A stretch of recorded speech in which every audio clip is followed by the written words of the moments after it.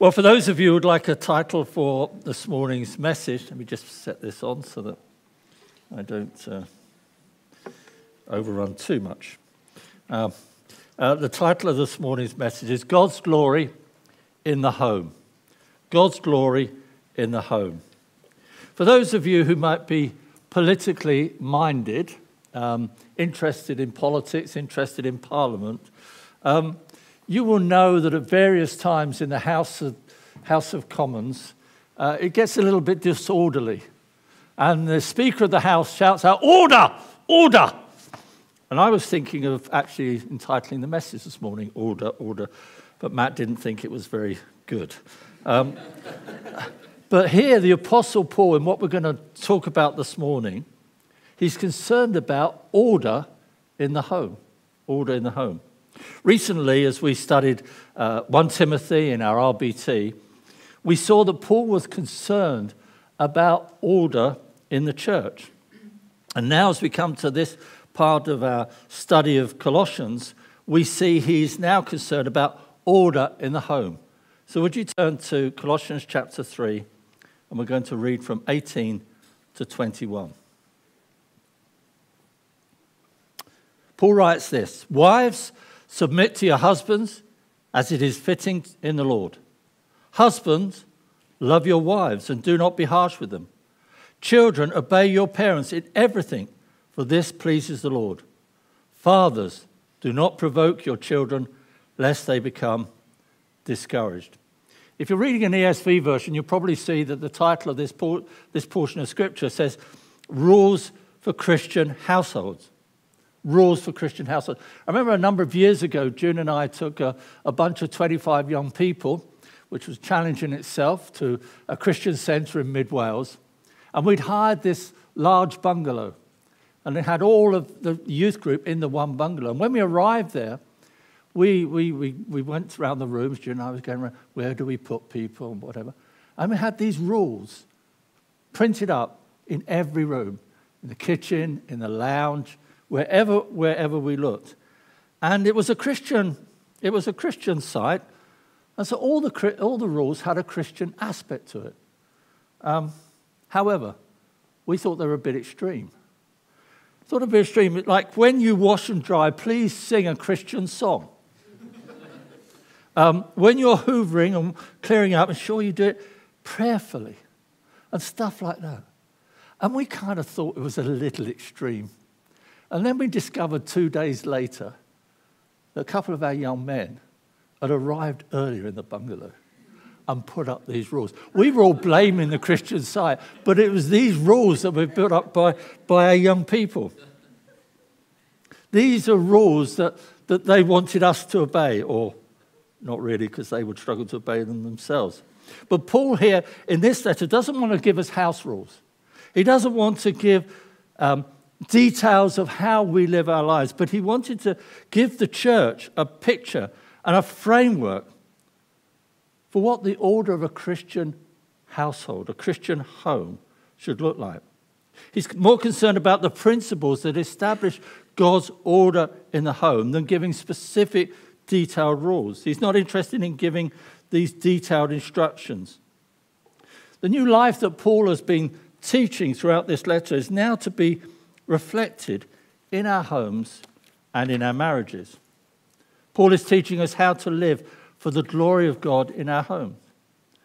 And this teaching is much needed in our churches today, as for many unbelievers, and sadly for many believers, or professed believers, marriage has fallen into disrepute. Earlier on in this chapter, we looked about setting our minds on things that are above. And I would suggest our view and our values concerning marriage should not reflect the way of the world, but our views and values from God's standpoint. I read of a young girl who went to see the film Cinderella. Some of you have seen the film Cinderella. And then wanted to test her neighbour, her knowledge of the story. The neighbour was really keen to impress this little girl. So she said, "I know what happens in the end." The girl asked, "What happened?" The neighbour said, "The prince and Cinderella lived happily ever after." The little girl replied, "Oh no, they didn't. They got married." Now, it may seem funny, but sadly, that is a reflection. This innocent comment that was said by this little girl is a view that many, many people would have. And very often you see in various TV programs or various comedians, etc., marriage is mocked. Marriage is disregarded, so many. And I'm going to say right at the outset of our study as we go into detail today, I wish that June wasn't sitting here. I wish she was in Craig this morning, because I'm going to talk about what husbands do. And she knows what I'm like. And I've often said when we teach about parenting and marriage, I can speak and teach more from my mistakes than I can about my successes in both those areas. But also I want to say this. For those who are here this morning who are not married or do not have children, please don't switch off. Please don't switch off. It is important that you understand the roles and the order in the home that Paul is teaching us here, so that in your interaction with married couples and parents, you are in a position to support and encourage this biblical order. That when you're in the homes, you're not making comments that contradict this. You're supporting, whether it's the husband or the wife or the children, whatever it is, in these things that we're going to be talking about this morning. That when you come into their homes, you don't cut across the values that are being worked out in the home. So this morning I just have 2 points. God's order in marriage and God's order in parenting. So first of all, let's look at God's order in marriage. Dietrich Bonhoeffer says this: God establishes a rule of life by which you can live together in wedlock. Wives, be subject to your husbands, as is fitting in the Lord. Husbands, love your wives. With your marriage, you are founding a home that needs a rule of life. And this rule of life is so important that God established it himself. Because without it, everything would be out of joint. You may order your home as you like, except in one thing. The wife is to be subject to a husband, and the husband is to love his wife. So the first subpoint is submissive wives. Here we see in verse 18, wives, submit to your husband as is fitting in the Lord. Now I'm aware in making this statement, it's probably one of the most provocative statements in our world today. It's misunderstood. The leadership of men, the way they've been to their wives over years has created problems. But we want to walk out our marriages to bring God's glory. And 2 things I want us to know is, first is it's not to obey. It doesn't say, wives, obey your husbands. Remember when June and I got married, which was a few years ago, some 53 years ago now, when she promised to obey, because that's what was in the marriage. Some of you may have done that, those of you who are like me a little older. But we changed it, certainly in this church, and I said years ago to June, I release you from that and change it to submit. Because obedience and submission is 2 different things. Obedience is an act. Submission is an attitude. And the second thing that Paul says in this exhortation, he says, as is fitting in the Lord. Paul is not making this statement in the context of the culture of the time or what is acceptable to the culture, whether it's back there or now, but as is fitting in the Lord. And it is the Lord who determines what is fitting or not. It is God himself who establishes the order for marriage, as we can see right back in the order of creation. And it was the fall that corrupted that order. If you turn to Genesis chapter 3, verse 16, you can read it at home. You will see there the consequence of the fall. She will desire you, and you will rule over her, to the woman, to the man. And I've heard preaching that says, oh, yes, it's right for a man to rule over his wife because that's what it says. No, that's a consequence of the fall. That's not how it should be. Because of the fall, that order was corrupted. And a result of what took place there, that was the very beginning of what we commonly call the battle of the sexes, or who wears the trousers, those sort of comments. It isn't. That was a curse. That was a curse on creation.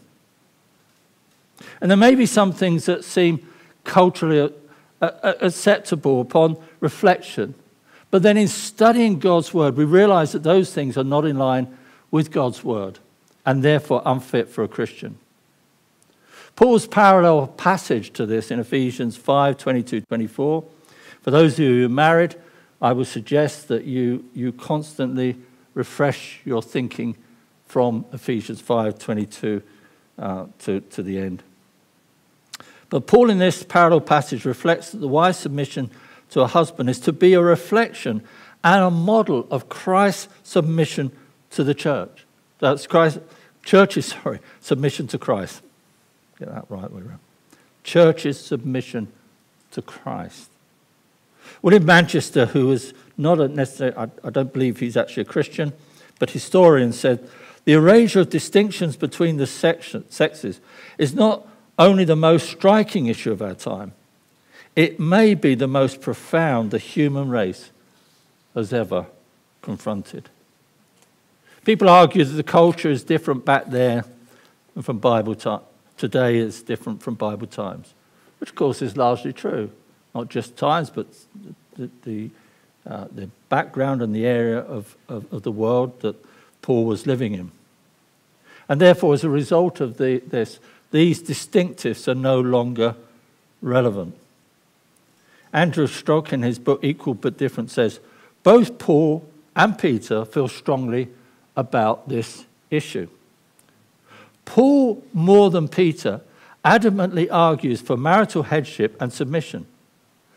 And he defends his position with powerful arguments from the Old Testament creation accounts, the model of Christ and the church, the relationship of the Trinity, a command of Christ, and his own apostolic authority.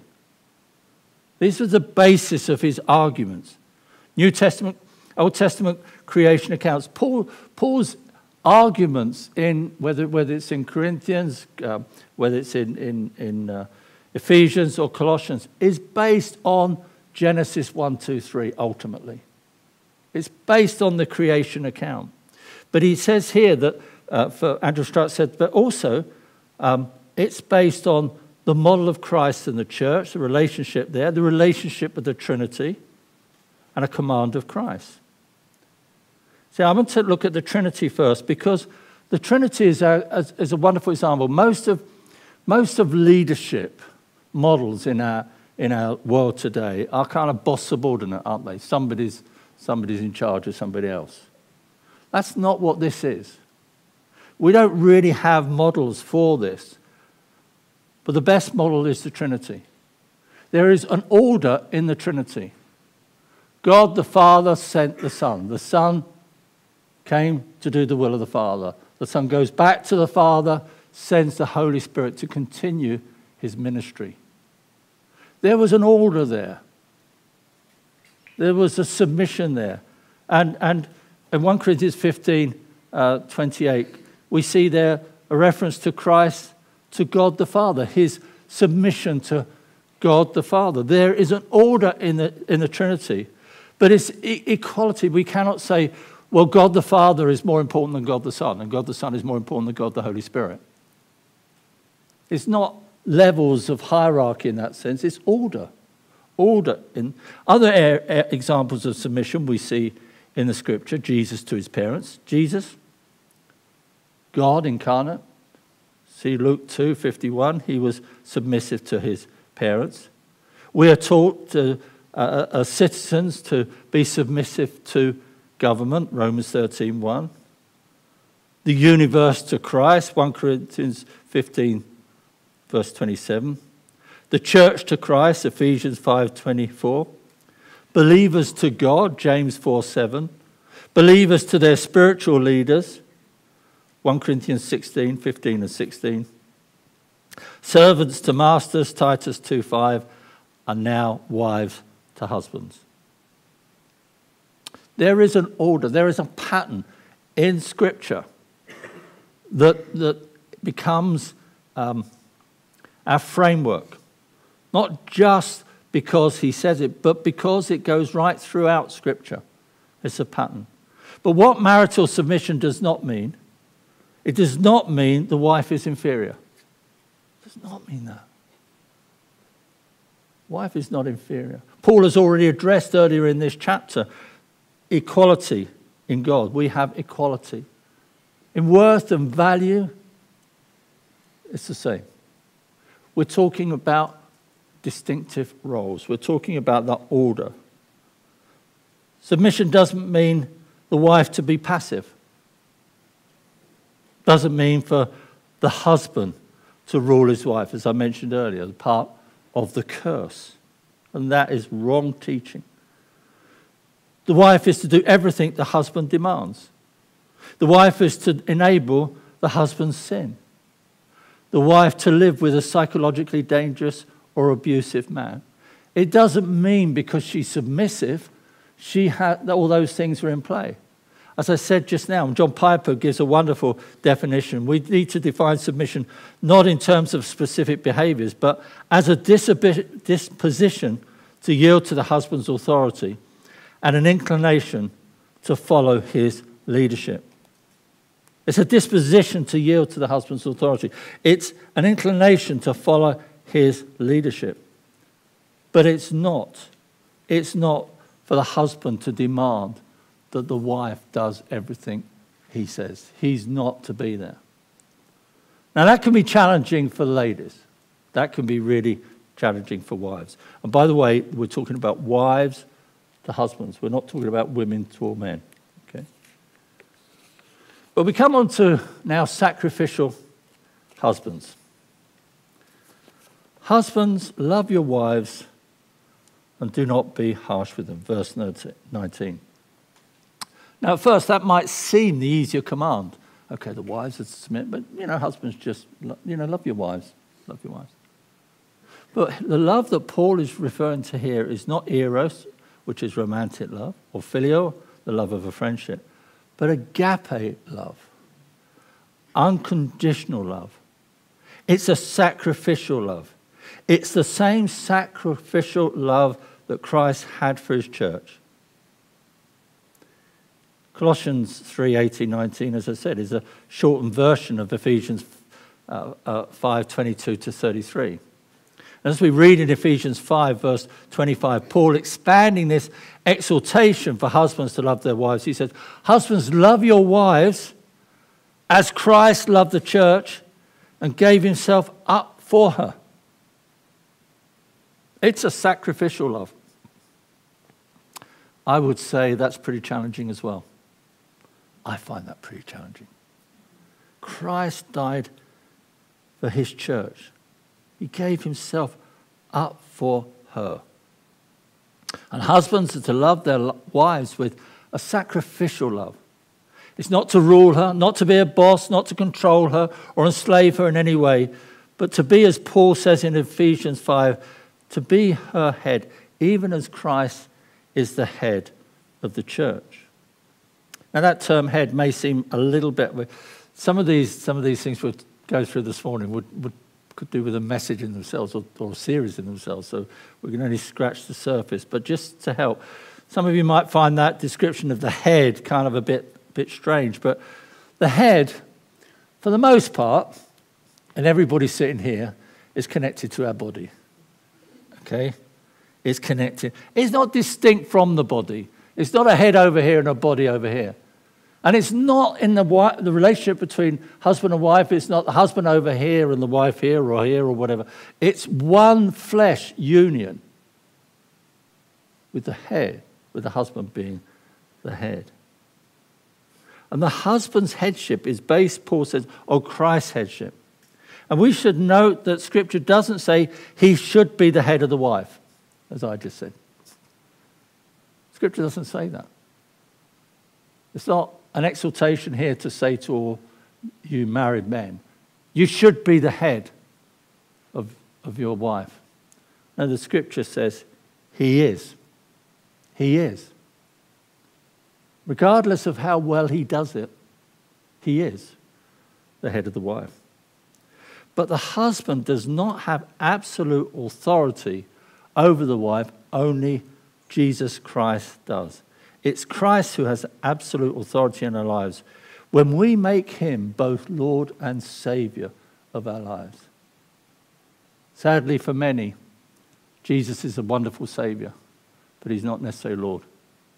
He needs to be Lord and Saviour. He is our head, and so it is with the husband. But that headship, that authority and responsibility should not be exercised in some boss-subordinate way, as I said earlier, but as a head to take responsibility for both the spiritual and physical well-being of his wife. In fact, I would want to lay, although there is an authority aspect, I would accent more responsibility. Responsibility. And all this responsibility is both shown in protecting and providing. Protecting the wife and the home from false teaching and physical harm. Providing for spiritual health as well as physical well-being. It's protecting and providing. It's both. And in doing so, laying your life down for your wife. Guys, you find that tough? I do. That's tough. And I would suggest that as men, if we do that, our wives will have no problem in submitting. They would have no problems in doing that.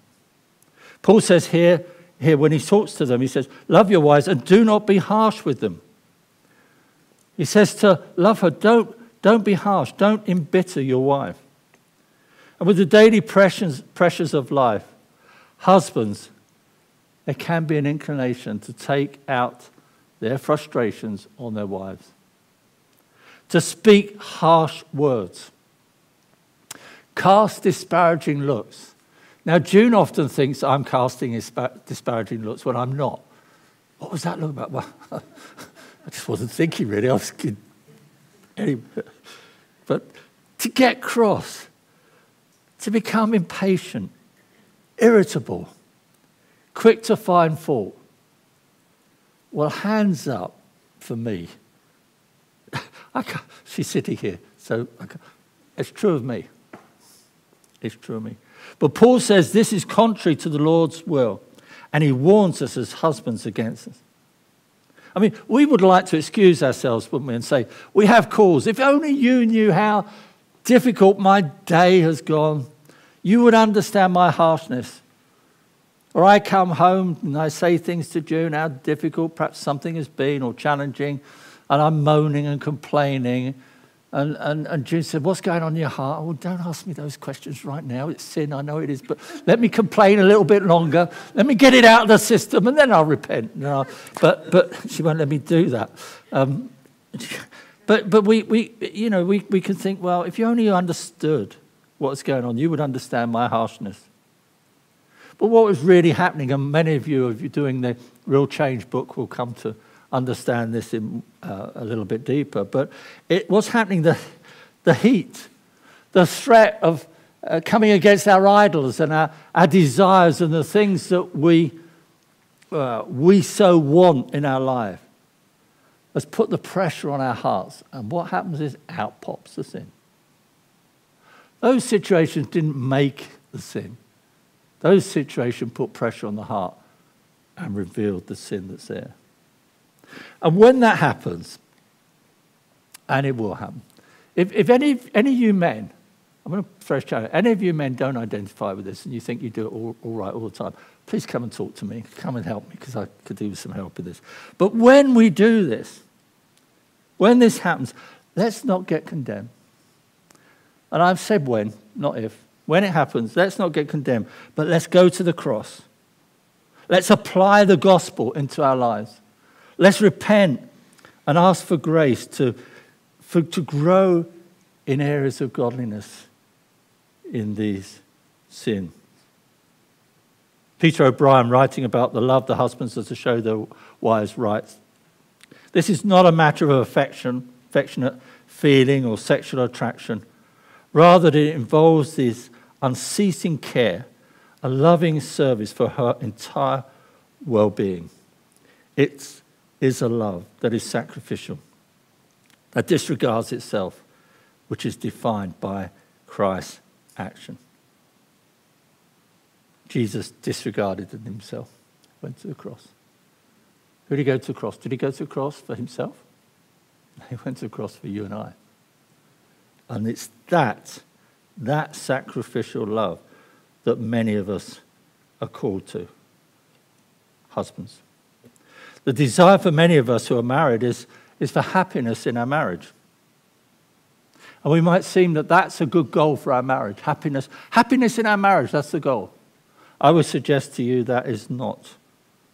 God would have holiness in our marriage as the goal for our marriages. And I believe holiness in our marriages will bring about happiness. But you could have domestic happiness without holiness. I could point to a lot of people who have a real happy, domestically happy marriage, but God is not glorified. Someone once said, in paraphrasing the Westminster Shorter Catechism, which some of you would know, the chief end of man is to glorify God and enjoy him forever, is the chief end of marriage is to glorify God and enjoy him forever. What a challenge that we have both as wives and husbands. But this, before we move on to our second point, I want to say this is a challenge that God gives to the wife and God gives to the husband. It is not, and I stress not, it is not for husbands to tell their wives to submit. And it is not for wives to tell their husbands to love them and lead them in the home. It's God who does. It's not for us to be confronting husbands' wives. This mandate is from God himself. You know, the world often talk about, when we prepare couples for marriage, we talk about this. Give and take in marriage. That's a good thing, isn't it? Give and take in marriage. That's what the world says. That's not biblical. That's not biblical. The scriptures tells us that marriage is in a different way, always giving. The wife submitting and the husband laying down. Scripture tells us the wives in their respective roles serving their spouse for their good and to see the glory of God in the home. That is the mandate from God. And John Piper says this: God patterned marriage purposefully after the relationship between his Son and the church, which he planned from eternity. And therefore marriage is a mystery. It contains and conceals a meaning far greater than what we see on the outside. What God has joined together in marriage is to be a reflection of the union between the Son of God and his bride, the church. Those of us who are married need to ponder again and again how mysterious and wonderful it is that we're granted by God the privilege to image forth stupendous divine realities, infinitely bigger and greater than ourselves. In essence, he's saying that marriage is not just kind of a good example that Paul throws in there.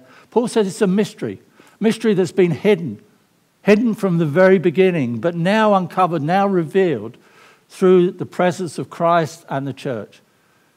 But our very marriages are not for us, it's for his glory. Our very marriage is to reveal the relationship between Christ and his church. Now, not so long, we're not going to spend so long. Now, I want to turn to parenting. Verse 20. Children, obey your parents in everything, for this pleases the Lord. I did think at this point, perhaps we should contact the children's workers and say, can you have all the children in now? We need all the children. They need to hear this. Children, obey. But actually, out of all the areas that we're talking about, this, I think, is one area that, as parents, we need to hear. That in our home life, it's important as parents that we teach our children to obey and ensure over a period of time they come to understand why. Children, obey your parents and everything, for this pleases the Lord. It pleases the Lord. One thing as parents we don't have to teach children is disobedience. It's not something we have to strive for. Those of us who have had children or have children will know that that even a no or shake of the head, Chris, will happen to Bethany within the very near future. It's not long to see a child disobedient. Andreas Kostenberger said it's critical that parents teach children the importance of obedience. Parents who neglect to hold their children accountable for rendering obedience fail them, and they do not help them along the path of Christian discipleship, of which obedience is a central component. You know, children are not slaves. They're not owned by parents.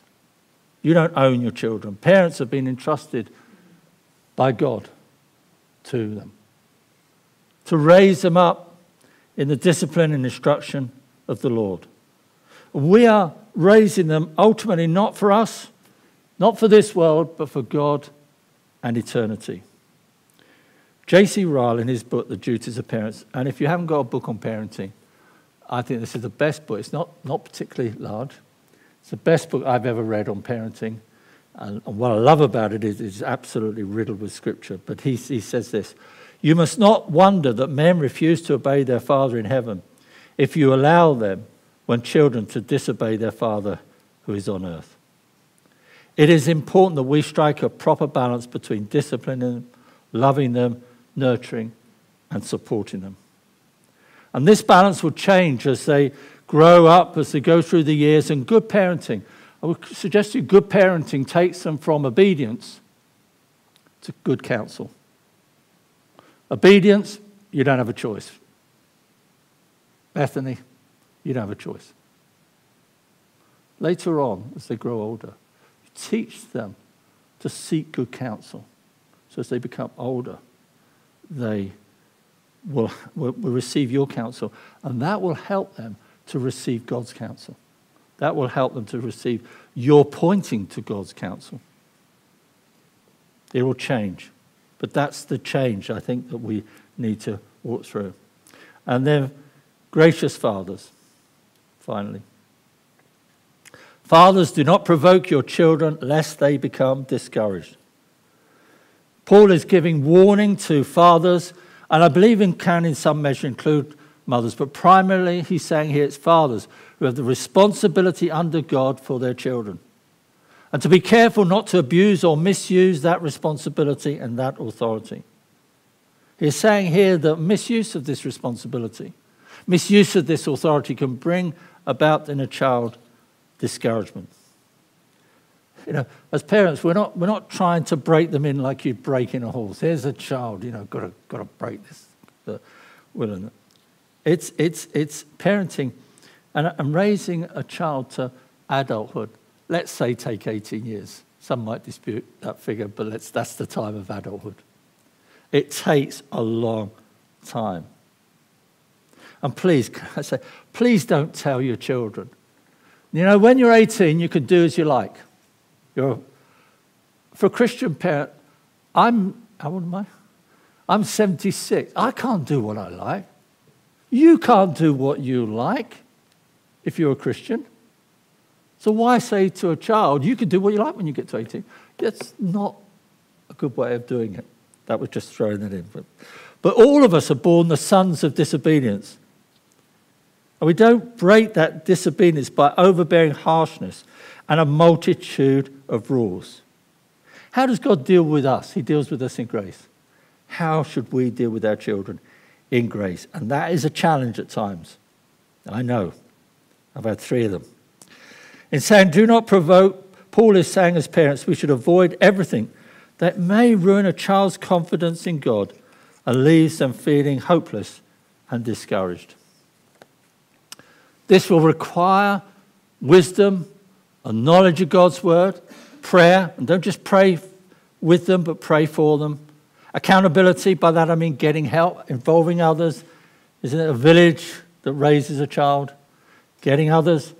And can I say this also? Demonstrate, allow them to see how you deal with repentance when you get it wrong.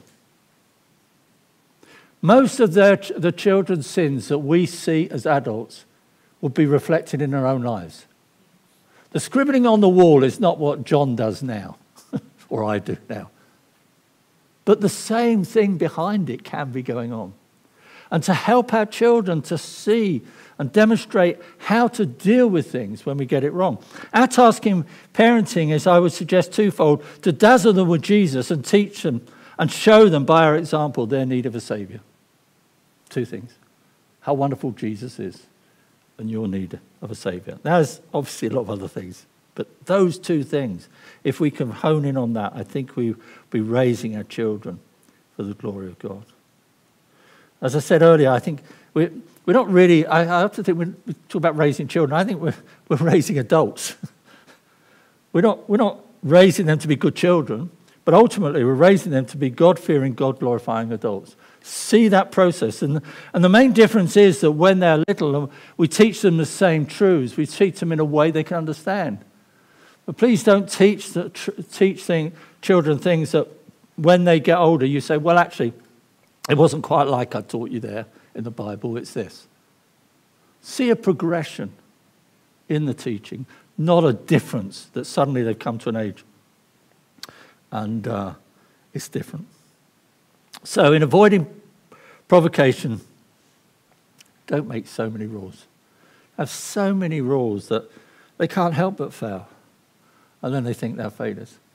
Use wisdom in the rules or the things that you're applying in the home, so that when there's disobedience, you draw it into the act of disobedience. But if you have so many, you could ask Rachel, but she will tell you how. But don't provoke by being impulsive, erratic, inconsistent in your discipline. And please don't discipline in anger. Remember, it's discipline. It's not punishment. God disciplines the sons he loves. Grace and love shown to our children doesn't mean let them to do what they want, but it is a manner to deal with in which we see our Heavenly Father discipline us. How does he discipline you and me? Grace, love. Let us learn as fathers from our Heavenly Father. He doesn't punish us as our sins deserve, but he disciplines, the scripture says, the sons he loves, the daughters he loves. And it's always done in love and grace. That's our example as fathers, as mothers as well, where appropriate. Finally, Dietrich Bonhoeffer writes, God gives you Christ as the foundation of your marriage. I'm going to say put in their family. Welcome one another, therefore, as Christ has welcomed you, for the glory of God. Don't insist on your rights. Don't blame each other. Don't judge or condemn each other. Don't find fault with each other, but accept each other as you are and forgive each other every day from the bottom of your hearts. Husbands to wives, wives to husbands, children to parents, children to children, parents to children. Welcome one another, therefore, as Christ has welcomed you, for the glory of God. If you're like me, this is challenging to actually have this. I don't know why Matt suggested I did it, but if you're feeling challenged this morning, don't be condemned. Don't be condemned. Your failure in this area doesn't negate your salvation and God's love for you. But it does mean that we need, where we identify it, go to the cross, repent, and seek more of God's grace to help us in these areas. Wife, submit. Husbands, love. Children, obey. Gracious fathers. Those things will bring about God's order and God's glory in our homes. Let's pray.